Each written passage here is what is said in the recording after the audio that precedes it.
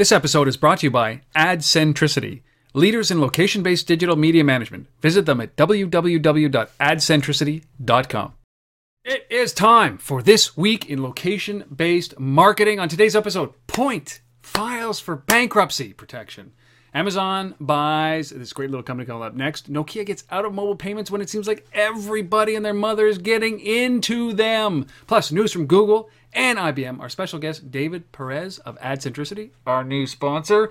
And can retailers really get rid of the discount? Yep. Big show coming up right now.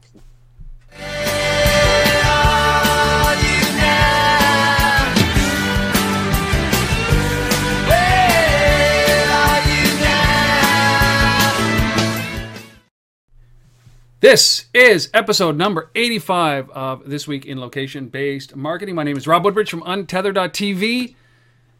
I'm in Ottawa, Ontario, Canada, but joining me always, well, maybe not always from Toronto, but always on this show for 85 consecutive episodes, Mr. Asif Khan from... 2 weeks in a row, though, in Toronto. Wow. There we go. 2 weeks. I know. 2 weeks in a row from Toronto is an all-time record. There you go. Anyhow, Asif Khan from the Location-Based Marketing Association. Always happy to do this with you, Rob. Well, I love doing this show. It is a staple on our Sunday night. It means that I race through dinner, but it's well worth it. And today is July 8th. We are a week out from Canada Day, a week out from the holiday season, and I am just off of a river. What a great week it's been. And yeah, big news all around. All around. Is there anything that you are doing? You were away last week, Asif. A little bit? Just a short little jaunt into Dallas. Had some great meetings there with guys like 7-Eleven and a few others, and it's there's everybody's on top of this stuff. Location-based marketing is hot. Everybody's trying to figure it out. So there's no stop. Although I am going on vacation for a couple of weeks, starting this coming Saturday. So come on, I will be doing this from the road again. So there you go. Nice. Well, I think last time we did it from a golf club or something like that. Was it in North Carolina that you were? It's same spot. We go to the same spot every year, so nice. It'll be there again. Well, it's a good sign, Asif, when I know where you're going on vacation. There you go. Oh wow, this was a tough week, right, for a Canadian company in Point. This is our top story. Obviously, we definitely we know this company. Everybody knows this company very well. For those that don't, Asif will talk about. This is a Canadian company, Point, filing for bankruptcy protection. Business as usual, but filing for bankruptcy protection. Let's start off with what Point is, what they do. Asif, they're a Canadian company, man. Canadian company based in Calgary.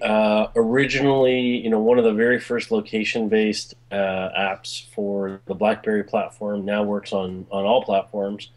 So this is about sort of location-based mobile search, find stuff around you, social discovery. One of the first platforms. So they've been at it for a while. They've got some good patents, but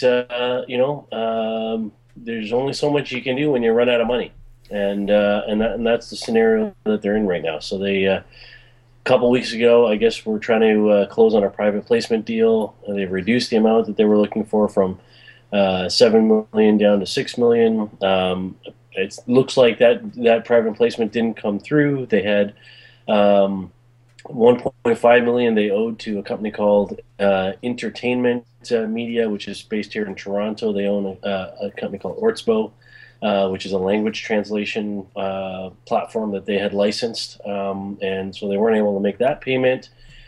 David Lukacs, who's the founder of that company, was on the board of Point. He resigns as a result of this. I mean, it sounds like it's a mess.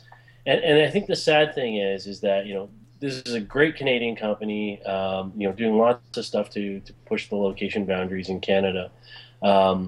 Originally based, as I said, on that RIM platform. Who knows how much of this is tied to, the problems that RIM's having themselves right now. So, yeah, you hitch your boat to something, but I mean they're across platform. They're across every platform. But, yeah, for sure. And these guys have 17 million users. They're bringing in 20 to 25,000 new users a day. Now these are big numbers, especially when you start to think about some of the other players in this space. Foursquare is only 22 million people at this point. So I wonder, obviously, deep pockets, there's always been a knock against Canadian companies is the fact that we're okay for a round day.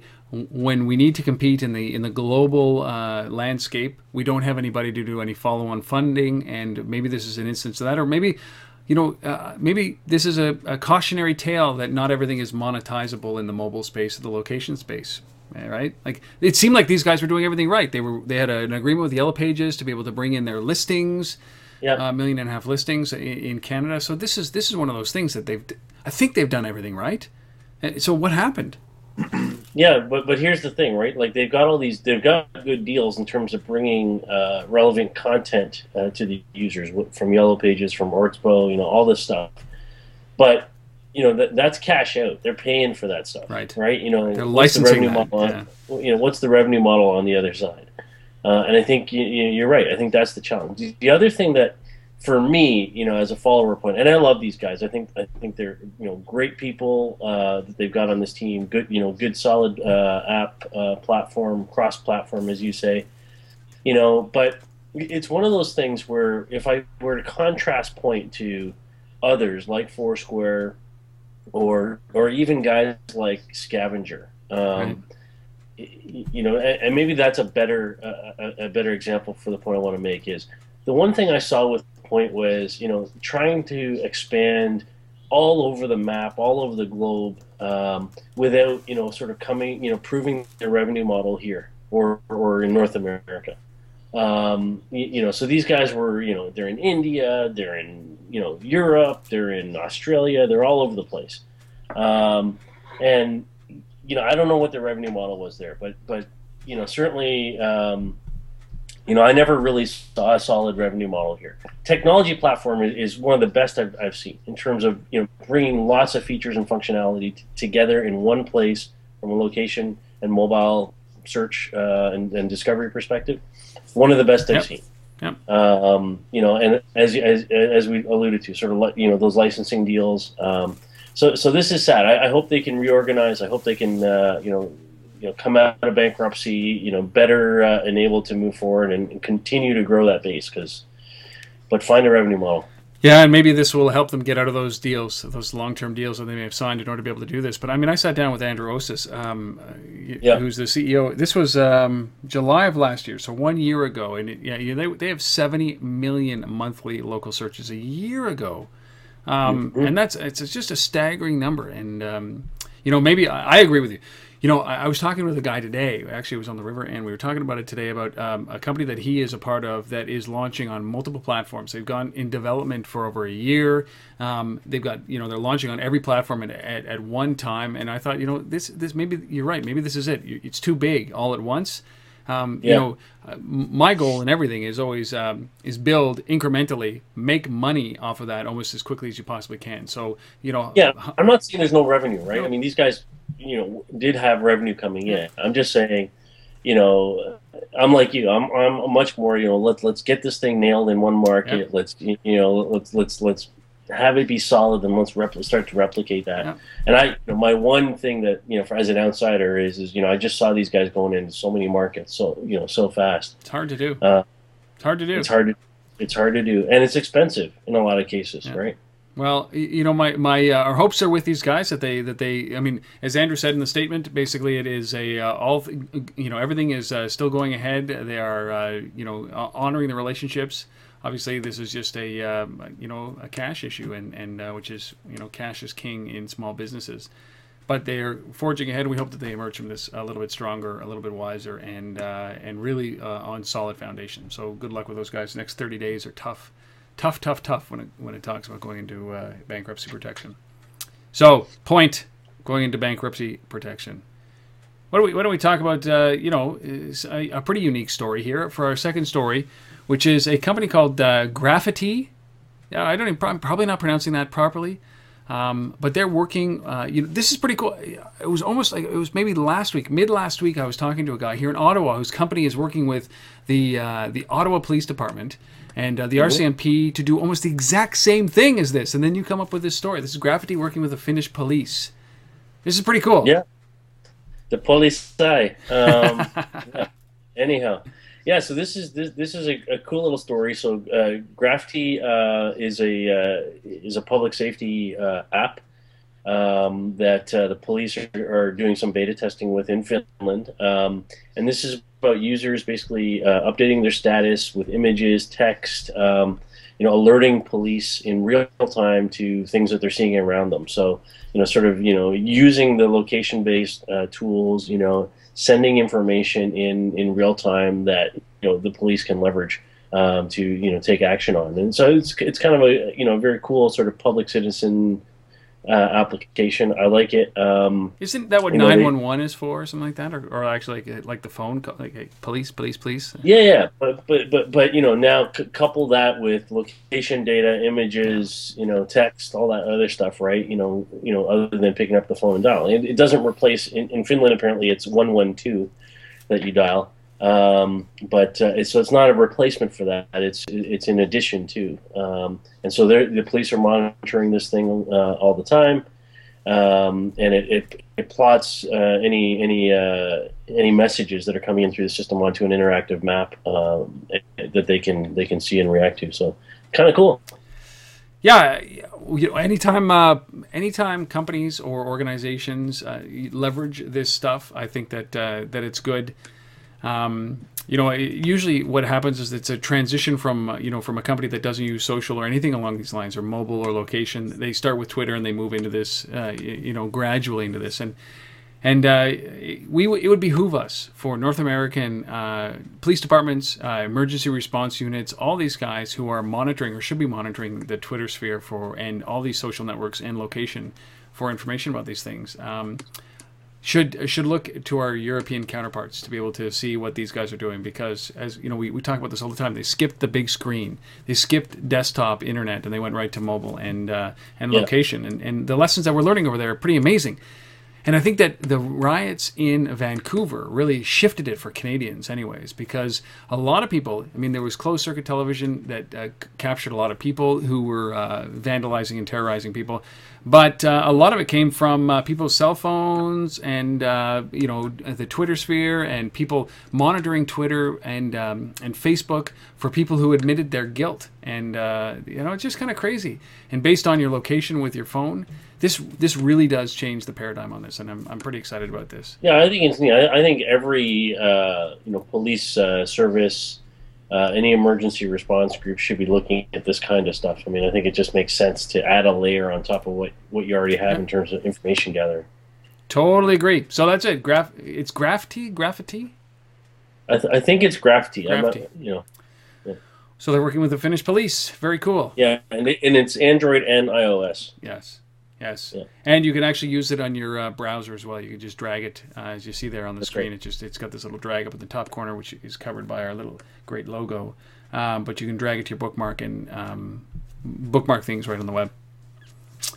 That's very cool. I love this little innovative piece of technology where there's no revenue requirements for the police guys, the police force. It's just about doing social good. Our third story, it's a head scratcher. Google I/O was obviously about 10 days ago. They announced a whole bunch of announcements. One of those things was this thing called Save to Wallet function, which I'll let you explain. Yeah, so this is an attempt by Google to sort of, bridge the worlds of online shopping or online, sort of browsing of products that you'd like to buy. With the real world of physical retail where you can actually buy those products. And so the idea is you're surfing the web, an online store or, on a site where you looking at a product catalog, you see something, and you can save that to your Google Wallet. And then basically when you're in the store, you can, redeem that thing, or, if there's an offer on it, or those kinds of things connected to that. So it's that, sort of bridge between, and we know that when people are shopping, depending on the item, but electronics in particular, those kinds of things, we tend to do a lot of the research online before we go to the store. So in that sense, I see some value in this kind of thinking. That sort of bridge between the online world and the physical retail world. Yeah. Definitely see the bridge there. I see that this is something that it's like Save to Foursquare, which is another feature that is part of Foursquare but not really integrated. I think it's a very key piece. It's an underutilized and undermarketed part of Foursquare, I would say. 100%, and there's many opportunities for that where you see, listen, it's about reminding you through Radar when you arrive in a city of a restaurant maybe that you wanted to go to that you've saved to Foursquare from a magazine or a newspaper or review or something to that extent. This is one of those things that I understand. 90% of retail is still done. 95% of retail is still done in the stores. Purchases are done in the stores. But that trend is changing, and I've gone through that research process. I don't need to be reminded oftentimes when I'm in Best Buy what I need to get. Certainly, this is one of those things. I think it's necessary, a part of wallets, but it's not worth an announcement, and it's certainly not a big feature that is, there's a killer feature for the wallet function. No, not at all. No. So this is, and from the merchant perspective, the online merchant's perspective. So this is a little piece of JavaScript that they've released that you embed into your website, and it creates this Save the Wallet button effectively. So pretty simple stuff. We'll see whether anybody actually uses it. But anyhow. I think you throw as much as you can into this, and then what ends up sticking is what ends up sticking. Sure. Yeah. Who knows? I could be wrong. Anybody out there using it, reach out, untether@gmail.com or seif@thelbma.com. Please, let us know. All right, fourth story. I was mixed about this one because it's Big Blue and it's groceries, and it's augmented reality and it's groceries, and so Big Blue, IBM launching an augmented reality app for groceries, and I thought, this is intriguing. Tomi Ahonen, our good friend Tomi Ahonen, the soothsayer, the mobile prophet in Europe, talks about augmented reality as the eighth mass media. He is so optimistic about the future of augmented reality, and here's a perfect example of something that is, IBM taking a stab at this with their grocery app. Yeah, I'm also a big fan of augmented reality. I think it's got a lot of potential, and I think a lot of brands, a lot of retailers are starting to play around with this stuff. So, I think it's a good move for IBM to kind of go into this space. Obviously this is at least oriented towards grocery. I think it could be expanded beyond just grocery. But I see what they're trying to do. So effectively what this is a augmented reality. It's a mobile app that, as you're walking around a grocery store and you're kind of going down those aisles and looking at the shelves, you can basically hold up your phone. It recognizes the products on those shelves and then provides you with tips, recommendations, coupons, all that kind of stuff based on, what it's seeing through the augmented reality browser. So kind of cool, actually. A slightly different implementation from a lot of the other augmented reality things that we've seen. But one of the things that I really liked about this was that we talked about this with Doug Stevens. I actually talked about this for Retail Profit on at Untethered Talks, which was that perfect experience where you walk into a store and the apps download automatically to your phone, with approval, obviously. So you walk into a store, it's there's a perimeter set around it. You walk into that perimeter, it's basically geofenced, and it downloads an app automatically, and that's what they're talking about with this. And I think that this is a pretty cool piece of technology when you make it just in time. You've talked about that as well, Asif. But no, I agree. I think it's so. The augmented reality piece of this, in terms of it's recognizing something and then providing a layer of visual data on top of that. That in itself isn't so unique anymore. But I applaud them for doing it. I mean, IBM's a big player in the retail world, so bringing this to their existing customer base makes sense to me. And we, I don't know if it was Doug or Amber, one of the other speakers talked about Stick To, which we've talked about on this show before as well, which effectively does the same thing. I mean, I can take any product, I can, basically put a virtual sticky note of information layered on top of that. That's okay. What I think is more interesting about the IBM app here is the combinations between the augmented reality piece and all the data that they're correlating around that. So they talk about, okay, you can see the ingredients and price and get coupons and all that kind of stuff. But then they integrate it with other stuff. So if a friend of yours has reviewed this product and that review is up on Facebook or somewhere else, they'll flag that information and pull that out to you. You can also tell the app, it says, that you want a cereal brand that's low in sugar, highly rated by consumers, and on sale right now. And it'll come back and show you where on the shelf that is. Yeah. So that information, I think, is different than just I hold up my augmented reality app and I see some stuff there. This app supposedly is actually telling me where to look on the shelf for the stuff I want. Yeah, that's the cool part. But you know what? I still call me a non-traditionalist here. But we're taking a brand new technology or a new kind of technology which is augmented reality and throwing it on top of a layer that is broken, which is the retail industry as it stands today. The shelving, the whole process, right, is bound to change in a moment's notice. We're not going to get rid of supermarkets, but that whole process of shopping is going to change quite considerably. And do you really see people walking down the corridors with their phones held up like this? Is that I think that's the thing. No, I don't. Do you see them wearing in the Google glasses maybe at some point? Yeah, I do see that, but here's the thing. I think big companies have to throw this stuff out there to get big brands to listen. Yeah. And the more that happens, I think the more likely it is that the consumers get to the point where Google glasses and things like that become possible on a mass scale. Yeah. I like the innovation. I like the fact that they're putting their names behind it, and I'm glad that IBM is dabbling in this. And I think that it's augmented reality is just a technology that's still looking for that perfect place, and this is one of it. I've interviewed many companies on Untether.tv that talk about that. Nutrition companies that focus on the label and deciphering the label and making sure that your grocery bin is filled with food that you can actually eat. And it does it in a way that doesn't require the consumer to actually hold it up and find a product that way. It's like even Worley at Chaotic Moon Labs is talking about this self-scanning checkout cart, and basically when you put it in the cart, it scans it based on your dietary needs and warns you if that is something that. Now that is useful, right? Because it's passive. It's something that the consumer can understand. I put this cereal in there, and it says, look, you've set a parameter that it can't be higher than 10 grams of sugar per serving. This is 13. It's high in sodium, which you can't have. Edit. Yeah. All right. Yeah. So, but I like that IBM's playing in this. So we've probably beaten this to death. IBM, AR app for groceries. All right, let's kill the last story here. We got this is a story about Gecko Landmarks. Let's talk about this, Asif.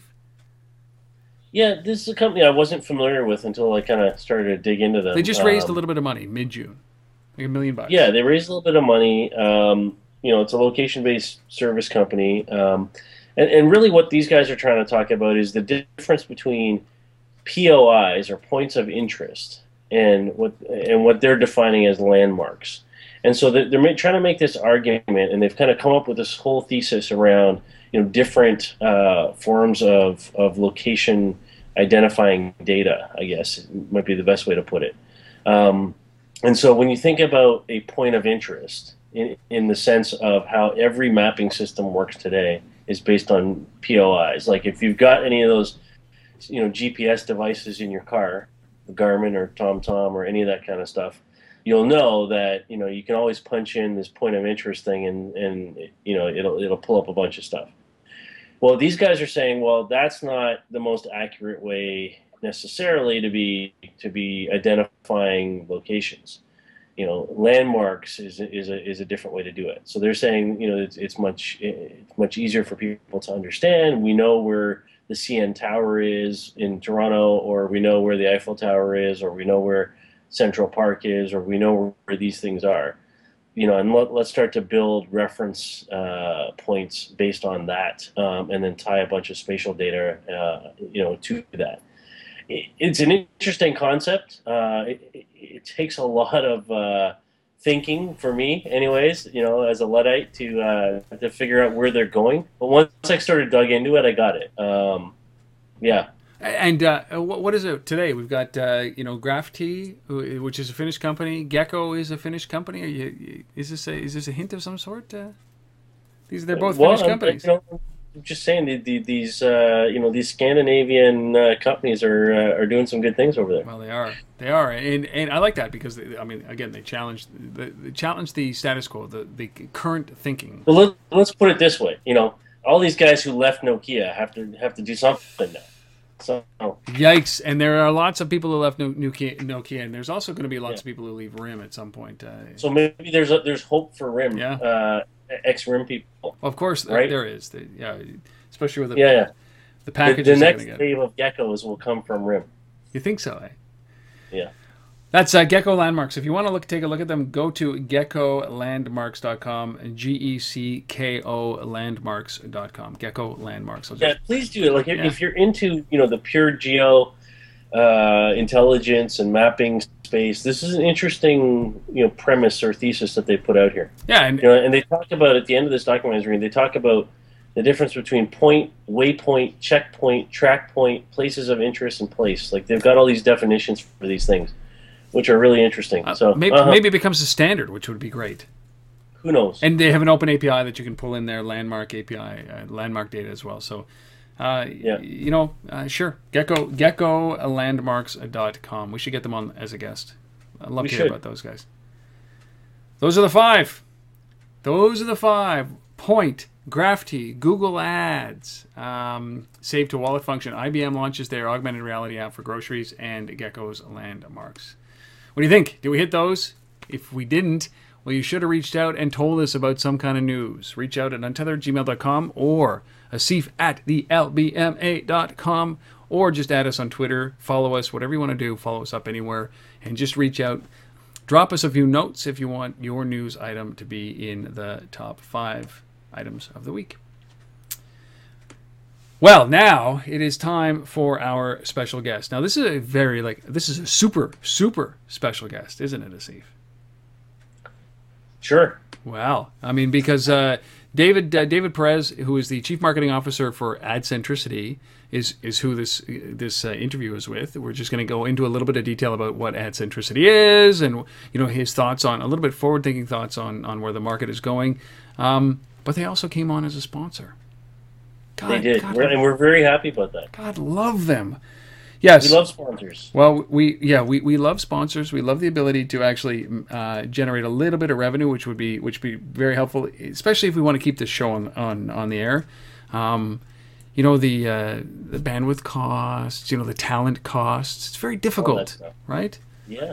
I certainly, my rider is so long that it just, what, we need like 40 Somebody's sponsors. Somebody's got to pay for all those green M&Ms. Yes, exactly.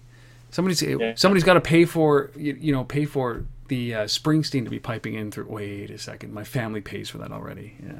Yeah, they pay over and over again. Well, I sat down with David Perez. He's in Toronto in August, Rob. He is August 24th. There you go. Got my ticket. I was just reading my favorite book of all time. Book called For You.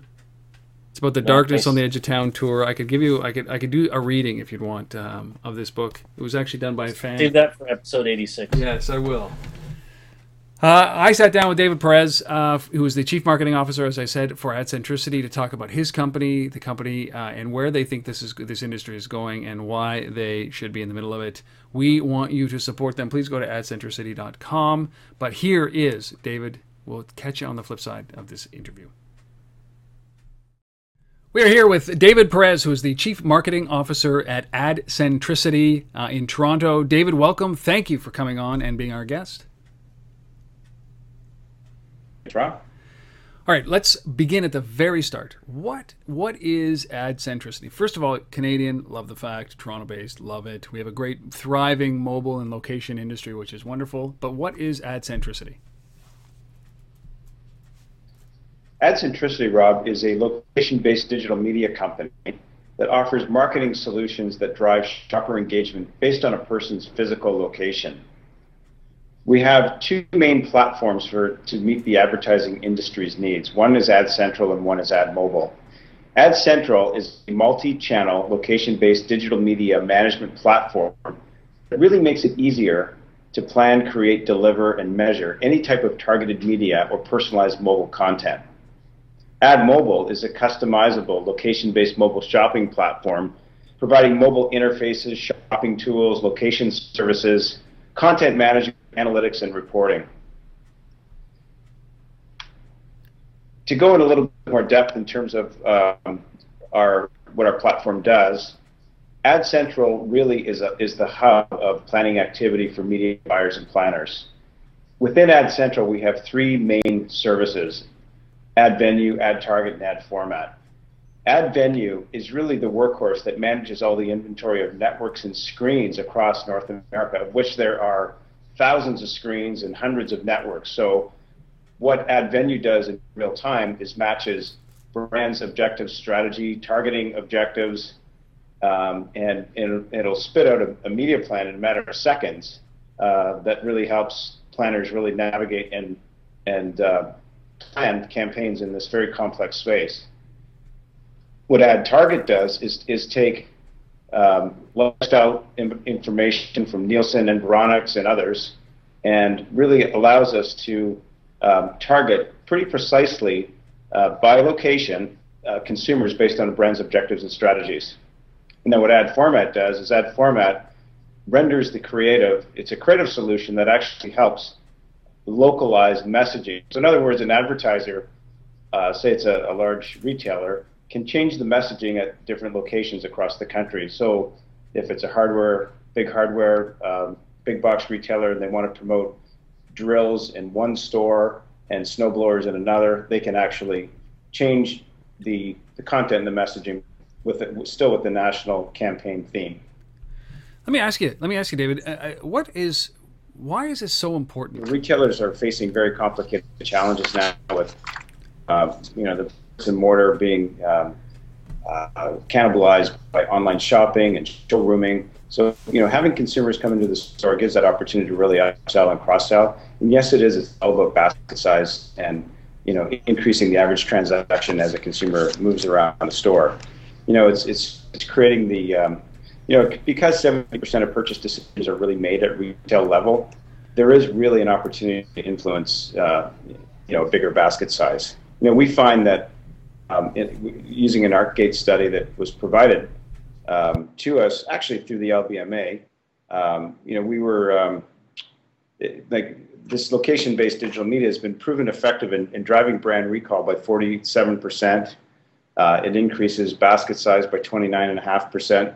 So all in all, our challenge really is to keep promoting that and getting that message out to brands and advertisers. Have we seen a shift now? It's about, it really is about, not so much about attracting new customers, but holding on to existing and getting them into the stores more often. Is that where we're seeing it shift to?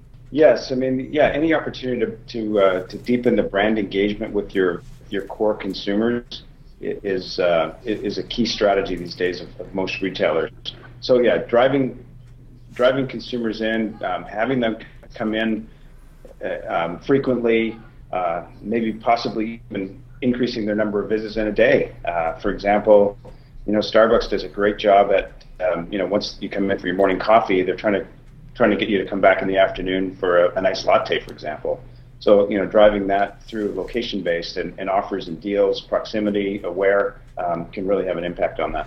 Are you finding that that companies or retailers are starting to embrace this, or are they still on the fence about? Statistics are great. We've all seen these great stats around the impact of something like this. But are retailers, are companies starting to embrace this now? Is it still a hard sell, or is it getting easier for you? It's still a bit of a challenge to really get people to siphon off a portion of the traditional media spend and put it into this space. Finding that still is a major challenge, and it's the proof of concept, the case studies. Once we can get more metrics in front of everyone, I think it's going to become a lot easier. But right now, I can imagine, the challenge that a lot of these guys have is that they've they've put a lot of money into all these other challenges or channels that have worked for them in the past, and it's drawn attention to their shop or to their store or to their business, and you're fighting for dollars that are already being spent elsewhere. So it's kind of a. Do you see a point in time when the dollars being spent in this space are directed dollars that you're not gonna have to fight from taking it from advertising or display? I think so. Once again, as soon as we can start proving out some metrics and showing some great ROI case studies, then I think we're going to have a real. You'll start to see it shift. Certainly, the indications in terms of all the predictions, in terms of where the growth is going to come in this space over the next few years is pretty astronomical. Like, we're predicting $4.5 billion being spent on location-based digital media by 2014. So I think it's going to happen, Rob. It's a little bit slow in development, but there certainly are some retailers and manufacturers that are certainly testing their way into this and achieving great results. Because this is very personalized, it's almost like mass one-on-one marketing, right? Is that a hurdle for them to get over? Just simply because it's not about hitting 1,000 people, having 100 people come into the store and having 10 people buy. It's like hitting the 10 that are interested in buying right away. Is that a shift in the way that they think, and is that a stumbling block? Intuitively, it makes a lot of sense, and that's certainly where everything is headed. Consumers seem to be wanting the more personalized, content delivery and advertising delivery, and certainly that PwC study reinforces that. But it's just a matter again of getting some of the case studies, the proof, and convincing media buyers and planners to really step out of their comfort zone a little bit and move away from some of the traditional media, the television, the print, the online. But everything really must work in conjunction, and you can't really attribute brand sales and lift in brand offtake to any one thing. Everything has to work in conjunction along the path to purchase. Really appreciate you coming on board. Where can people find out more information about you guys? We are online at www.adcentricity.com, located in Toronto. And we also have offices in New York and London. We've been speaking with David Perez, who is the Chief Marketing Officer at AdCentricity. Go to adcentricity.com for more information. Thank you, David. We really appreciate your time. Thank you, Rob. Well, we thank David for obviously being a part of the show. We thank David and AdCentricity for sponsoring This Week in Location-Based Marketing. And I implore you, look, do us a favor. Do us a favor by doing them a favor. Go to adcentricity.com and let them know in one way, shape, or form that you heard about them through us. In fact, what would be the greatest thing ever? Wouldn't this be great? Is if you just went out and tweeted, "Hey, I heard about AdCentricity on This Week in Location-Based Marketing. Thanks for sponsoring the show." If you guys could do that, man, that would be the greatest thing. If one of you did, we'd be happy. Yeah. If one of you did, it would be like a mistake. If two of you did, it would be basically momentum. If three of you did, it would be a revolution. And we'd love it if you could do that. So let's see if we can get that done at AdCentricity. AdCentricity.com. Thank you, David. Thank you guys for being a part of the show.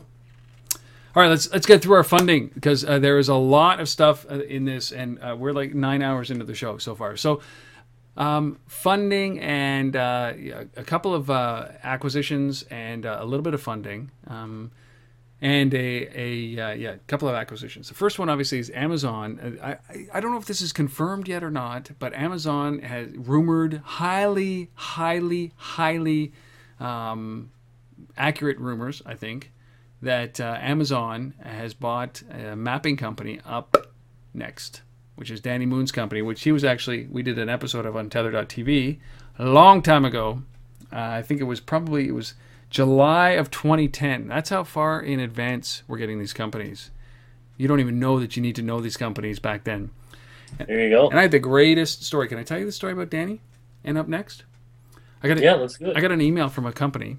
From one of their investors, who shall remain nameless, who said, "Hey Rob, I just wanted to let you in on one thing. I invested in UpNext, Danny Moon's company, because of the interview that you did with him on Untether.tv. He was looking at it. He wanted to get a sense of the profile of the entrepreneur. He wanted to see how he reacted under pressure. And he said the long form interview was a perfect way for him to see the true personality, because you can't hide in that kind of interview. And so he put money into UpNext, and then hopefully this has been good to him on a return. I've heard return of up to 10 or 12 times the investment. So sweet. So Danny, when you're done with that, sponsor this podcast. We're ready to go. And you know what? We'll accept like just Danny Moon sponsorship, sponsored by Danny Moon. Absolutely, we'll take it. So the big story here is what this really means for Amazon. The rumor that they're obviously want to get this into the Kindle Fire, but they're also moving into the smartphone market as well. What do you think? Mm-hmm. You think that's viable? You think that's possible? I think it is possible. So, so this is an interesting company, as you said. Danny Moon is a 3D mapping company. The initial talk here is that, the Kindle Fire, which they've had great success with so far, doesn't have any native location services built into it, like the Apple and the Android devices do. And so up until now, they've the only location-based stuff that they've been able to do is some partnerships with Skyhook around Wi-Fi, triangulation and things like that. So, buying a company like this, and rolling that into the Kindle Fire, I think makes sense, if in fact that's where they're going. Yeah, and they've got some capital coming into the company. Again, there's, rumors, as you say, about them launching their own phone. I don't know. eBay? This could be good. Somebody Amazon. I know said at the beginning of the year, when I said eBay was going to be the big guys, said Amazon was going to be the company to watch. I think his name was Rob Woodbridge. I don't, yeah. Anyways. Yes, I'm completely optimistic about this. I don't know if these guys can play in the handheld device market, but why not? They understand retail, and I think that's the big thing here, is that Amazon gets retail. And UpNext is a very unique, very much like Apple's new mapping software, away from Google.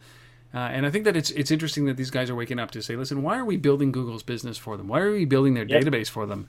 It's hampering them in the long term, because everybody, like every iOS user who added a location through Google, it was actually added to Google's database, not Apple's. Same thing with Amazon. And look what they did. They turned around and started charging them to access that information that they contributed, that their users contributed. So this makes a lot of sense. Go Amazon. Go Amazon. Go Danny Moon. I'm so happy. I like it a lot. Yeah. So that's great. I'm ecstatic for Danny. I'm ecstatic for his team. I love this product. And 2 years ago, I interviewed him on Tether.tv. Sweet. Wow. All right, second story. Nokia. This is just a head scratcher. Nokia is. They announced earlier on this year that they were going to unload all of their mobile payment offerings, and here they did. They got rid of their mobile payment unit in India, of all places. They sold it, and this is just so that they could focus on what their telecom practice and their handset manufacturing. Oh. Well, I mean, the problem is all the guys that used to run this thing are now building Gecko and other things. So, yeah. No, I don't know. I mean, this is interesting. So, obviously, this is the Indian market. So, there's a company called Fino that has acquired this. So, this is which is a sort of Indian mobile banking company. And so they've acquired this payment platform from Nokia. I didn't see any terms or any numbers around this deal. I don't know if you did, Rob. No. But I think the bigger issue is I think you hit the nail on the head. Is what's going on here? I mean, this is when everybody else is ramping up to mobile payments. Everybody's launching a mobile wallet. Everybody's moving into this space. What's Nokia saying here? We can't be either they're saying, we're interested in this space, but the Indian market's not for us, so we'll get out of that, or we're not in this space, and we're going to let others do it. So it just doesn't make this from that perspective doesn't make sense to me. Well, so here you've got a manufacturer of devices that that pretty much is dominant in all developing nations, Africa and India, right? So Nokia, they make handsets that are affordable. They are not, maybe they're not all feature phones, but they are smart, or they are, maybe they're not, they're all feature phones, they're not smartphones. But you're also talking about a population of 1.2 billion people where there isn't it's growing. But there isn't as much of a banking infrastructure as there is in North America, just like Africa, the same thing, that there is a massive population of unbanked. And to get out of this business, which is, I think, the biggest growth opportunity this planet has ever seen in banking, is to actually enable banking for the people who have never had a bank account before or have never been able to transact digitally like this. And for them to get out of this, it's like all I hear is Tomi Ahonen's voice in my head saying, Stephen Elop is the worst mistake that this company has ever seen. And decisions like this just blow my mind. Maybe there's some logic behind it, but I'm like you. Yeah. They got the handsets in their hand that are Nokia, that have Nokia on them, and to take small transactions from all those handsets around the unbanked it seems to me like it's a no-brainer. Everybody's trying to get in that business, and Nokia said, no, we want to go back to manufacturing handsets. I don't know what happened, but I don't get it. But I think the good news is for the Indian market itself is the company that picked this up. These Fino guys. They get it. This is not a small company, and it's not a new player. I mean, they're a known entity in the Indian market. 50 million customers, 50,000 villages that they operate in. Apparently, Intel and Blackstone Capital behind them. So this is a well-funded, well-organized group that's picked this up and said, we're a good player in this space. We want to be a better player in this space. So let's grab Nokia's share, and if they want to divest and move out and focus on their core business of making phones, okay. Yes, I'd love to see the numbers on that deal, but good. I mean, great for Fino, but Nokia, oh my god, yeah. And I don't even really care. I mean, I'm not a hardware guy. I don't care one iota about Nokia, maybe about the employees and nobody losing their jobs. I don't really care, but I look at this as an opportunity wasted on those guys. In the ground level, they started this organization in 2010, not Nokia, but their banking division in India. And maybe there's something that we don't see. And if anybody has any insight, tell me if you're listening. Let us know what you think about this. I tried to find out if there was an opinion from Tomi, but Tomi just shakes his head now at anything that Steve Elop does. And he's a Canadian. And give him the benefit of the doubt. He ran Macromedia for a little while. So Nokia sells their mobile payment unit in India to a company called Fino.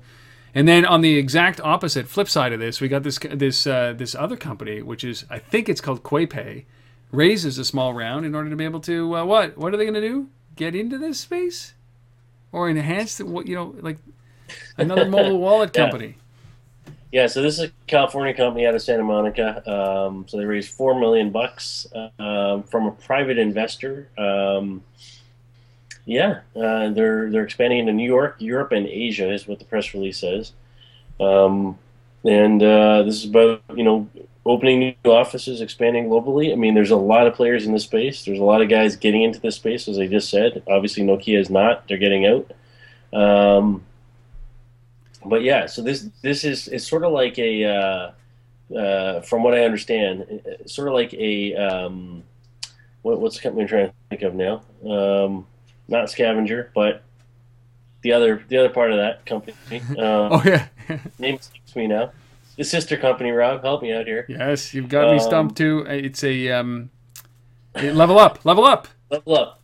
Yeah, I think it's sort of like a Level Up. So a QR code or code-based payment system. Here, I've got a video. Let me run this video. It'll kind of put it in perspective here. It's just the QuayPay mobile payments video. I'll just give it a run, and we'll see how this comes out.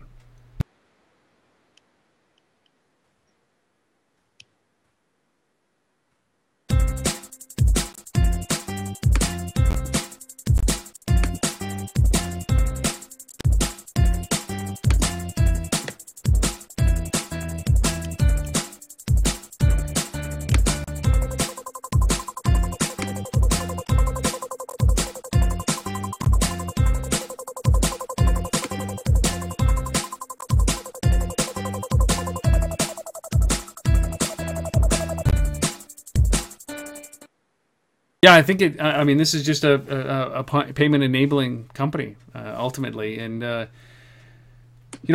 always wonder about these guys because I think that the founder of this is a guy by the name of here. This is my turn to blow it. This was founded by a guy who actually had a $100 million exit. Yeah, Joaquin Aiso de Paul. Yes, of course, it wasn't on the tip of my tongue, but he did. He had a $100 million exit, and I don't know. Like I want to have these guys on because I love these upstarts that are kind of getting into the space. But they've raised, I think, a total of $6.5 million, including this $4 million round, and they're going up against some of the biggest companies with the biggest install base, like the rumor. I mean, certainly not even the rumor, but what Apple's doing with their Apple wallets. And Google Wallet. This is a hard battle, and I don't know what they expect to do with just $6.5 million in funding. I think to be able to reach this, they're now in 40 retail outlets, and they're being tested across the nation. A couple of more, and I think they're going to get a KFC chain, or but like.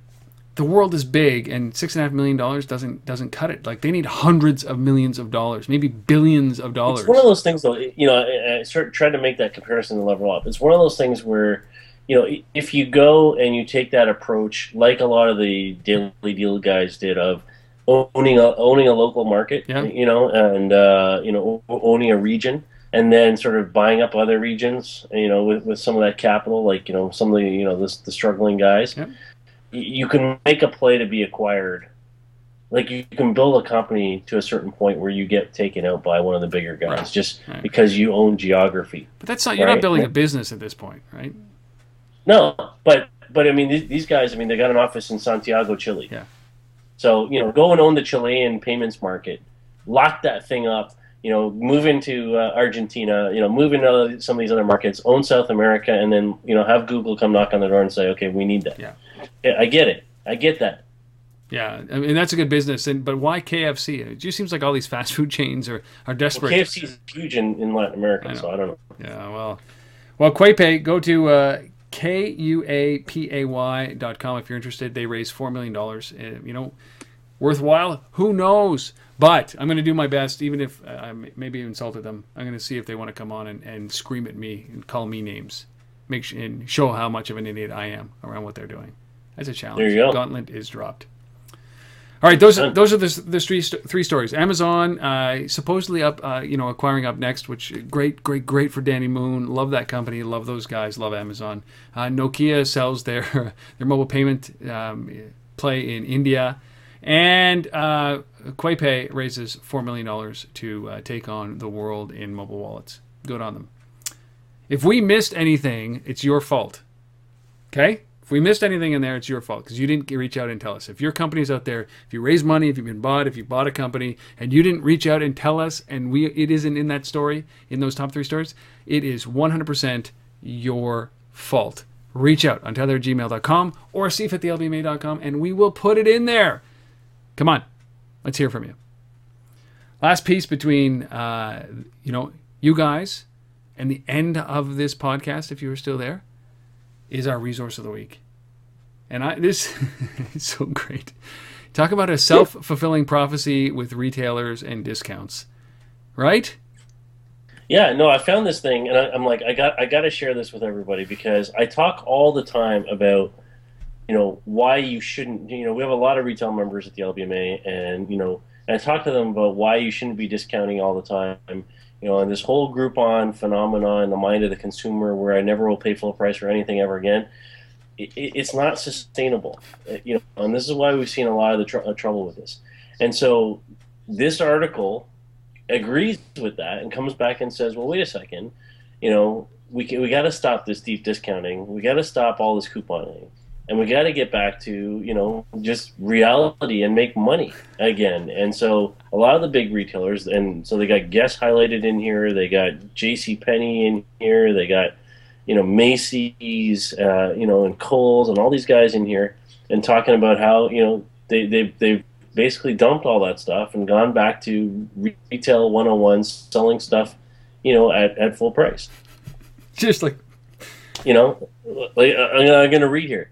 it literally, this is a paragraph from the article, says it's a very real concept, one that JCPenney had hoped to capitalize on. The department store used a cold turkey approach in February. In an effort to turn its business around, JCPenney abruptly stopped its frequent sales and coupons in favor of an everyday low pricing option. So they've gone back to sensible discounting, proper discounting, and forgetting about all this like crazy sales and coupons all over the place. That kind of Groupon put out there. We've been talking about this, I think, for the whole time we've been doing this podcast, is that, you don't discount for people who are standing in line with a product in their hand, ready to buy that product. You don't give them a 25% discount just for showing up. There's a perimeter that they did this huge study around how far people would go for discounts, and it ranged from 5% all the way up to 40%. They said that they would drive 90 minutes for a 40% discount. From one spot, they would drive 90 minutes to your store to get a 40% discount, and here you are giving it to them for what? Walking past your store? And Gywire's got some great data on that too, like in proximity to store and distance, you travel around discounting and stuff like that. So anyways, I'm all for this. It was a great article to kind of bring some reality to, to this whole discounting thing that we talk about all the time. Let me ask you, Asif, it's too late. That's the problem right now, is that they use discounts as crack, right? Basically, it was the way that they can do it. If you look at big retail chains like the Gap, Banana Republic, and Old Navy, they're one and the same, but they are now a discount-driven store. That's how they do their business. You know that on Tuesdays you're going to get an email from those guys saying it's going to be 40% off of this, and that's when you should do all of your shopping. They have done this to themselves. They've screwed themselves, and now that they want to pull out, why? Because they are killing themselves. The MSRP doesn't mean anything anymore, and these guys, retail, is dying. And who did it? The retailers. They're a bunch of morons.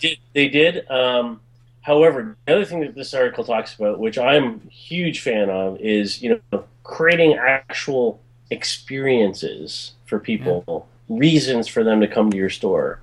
And actually experience beyond the product, discount, experience the store, and like the Apple model, right? Like the Apple store. You walk in there, they don't discount anything. They'll charge you 10 times more, in fact, right? But it's about experience. And another interesting article I read this week, while we're on this topic, is we've heard all about the problems of Best Buy. And the showrooming and this, that, and they're struggling and they're closing stores and whatever. I read another article this week about they're opening up some new stores, a new concept store, slightly smaller scale Best Buy.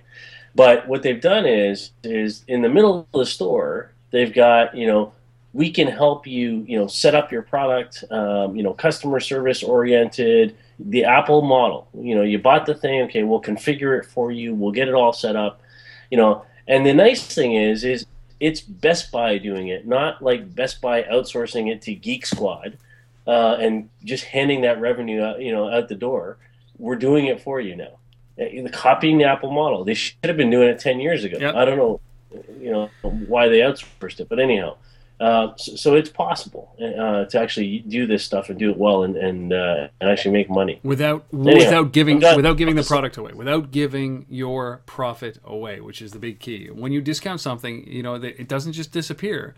Like that discount doesn't just appear. It takes it away somebody's got to pay for that, right? And it's usually you, the retailer. Man. Yeah, well, I'm glad that there's a little bit of sense being talked about this, and go forward strategy for retailers whose stocks are all in decline simply says that you cannot give away so much product and still sustain a manageable business, a profitable business.